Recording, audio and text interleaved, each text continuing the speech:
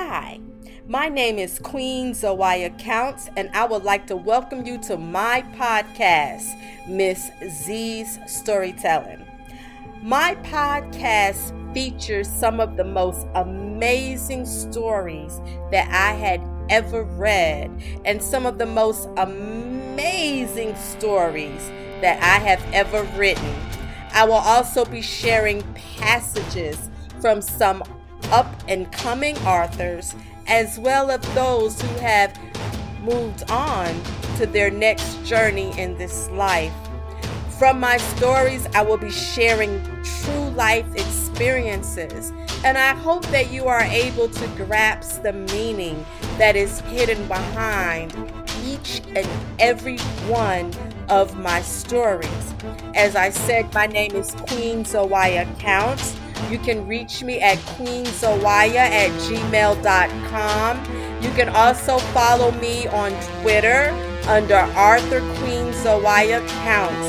And if you have a book or a story you would like to share, please reach out to me.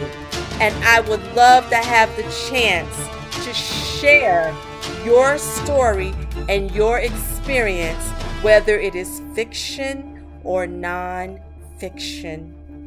Peace.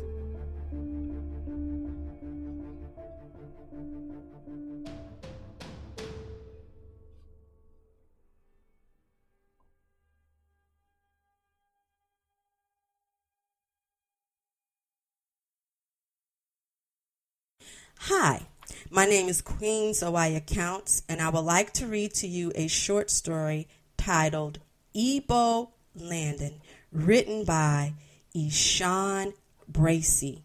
This short story was written in 1998, and I found this short story in Dark Matter, Reading the Bones, which was edited by Cherie R. Thomas, creator of the Dark Matter series. Ebo Landing, Eshawn Bracey. They would not remove themselves from his mind. He dreamt of them, of her. Every night, they all did. The mass of human flesh lay beached upon the shore in the pale early dawn.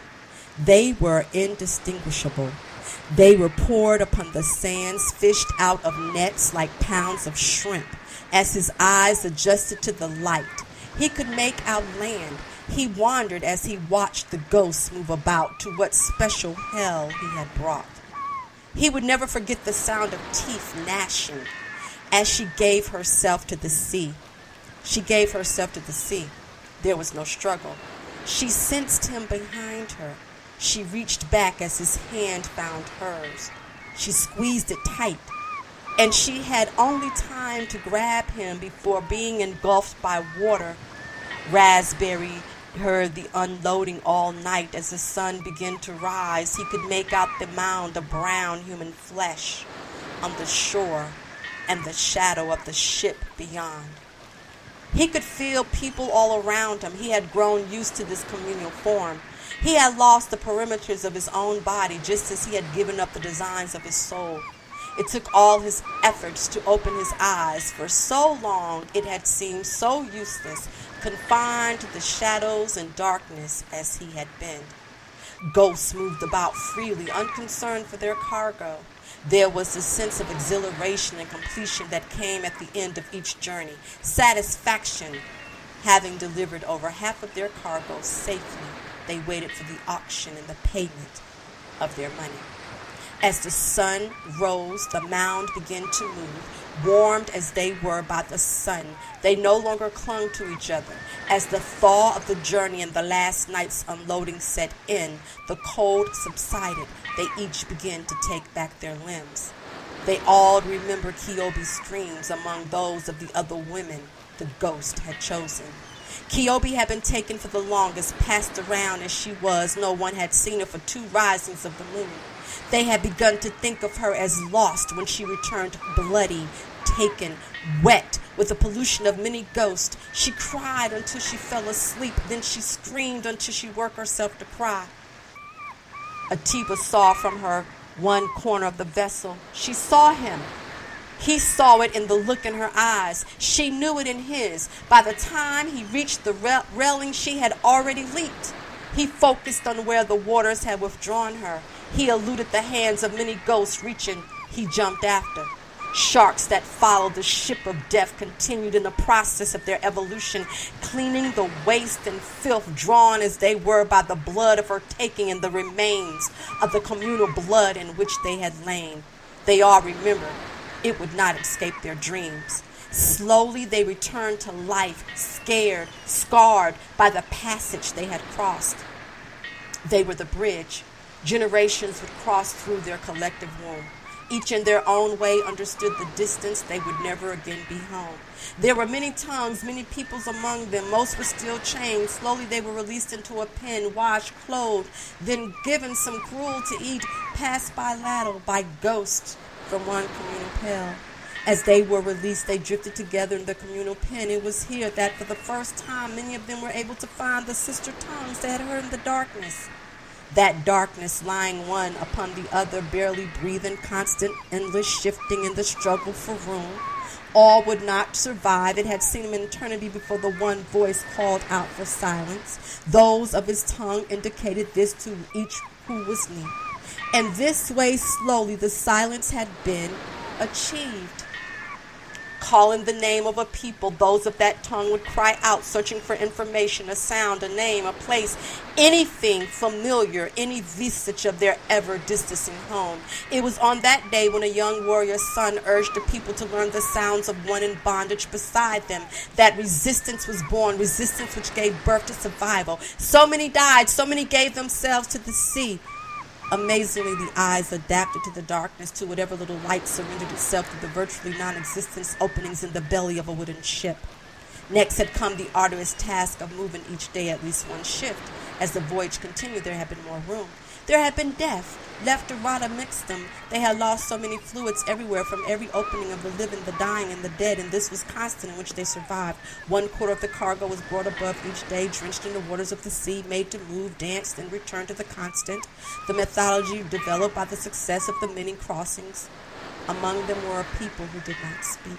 The people of the silence could hear the thoughts of one another. They alone knew the fate in each cargo holds. Artiba had known each of the Kiobe thoughts through every screen they all had. They waited until the washing was complete. The morning moon watched. Silently they turned and began walking back toward the water. Movement was undetected for several minutes. Their guard was down. They had passed the night. The cargo had been washed, fed, clothed, and penned.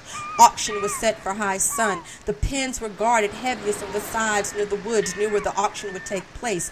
The slavers had the heel to overlook their prized cargo. It was a while before they noticed the silent band of 30 or more moving without hesitation toward the waters. And as they reached the limits of the pen, they jumped in as one. They turned not ahead, even as the sounds of agitation grew behind them. They quickly crossed the distance of the natural harbor. The slavers were stunned, cautious. They sprang into action. Quickly they realized they could cut off every path except the one which led to the water.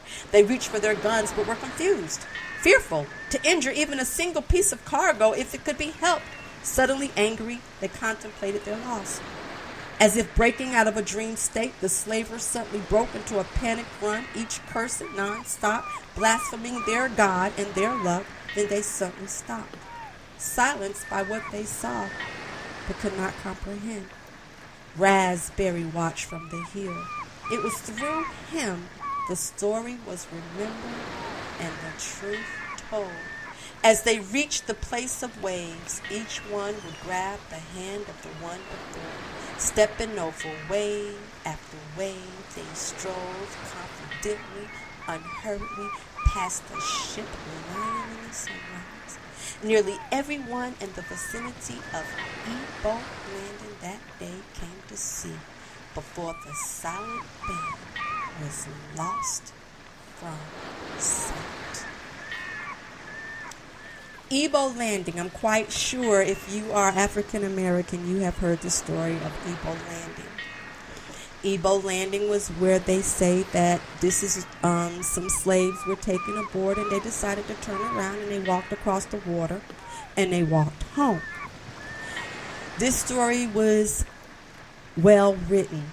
I remember watching The Daughters of the Dust And that was when I first heard this story about Ebo Landing and how they walked across the water in Ebo Landing. And this, the Daughters of the Dust took place in South Carolina. And I remember how they were saying how the slaves gathered up. They refused to be slaves. They wanted to go home, and they held hands in a single line, one behind each other. And they walked across the water heading back home. I'm not going to say it's not a true story. I'm not going to say that because I believe in so much. But it makes you think that if you have a strong determination and a strong willpower to do something, you can do it and you can achieve it.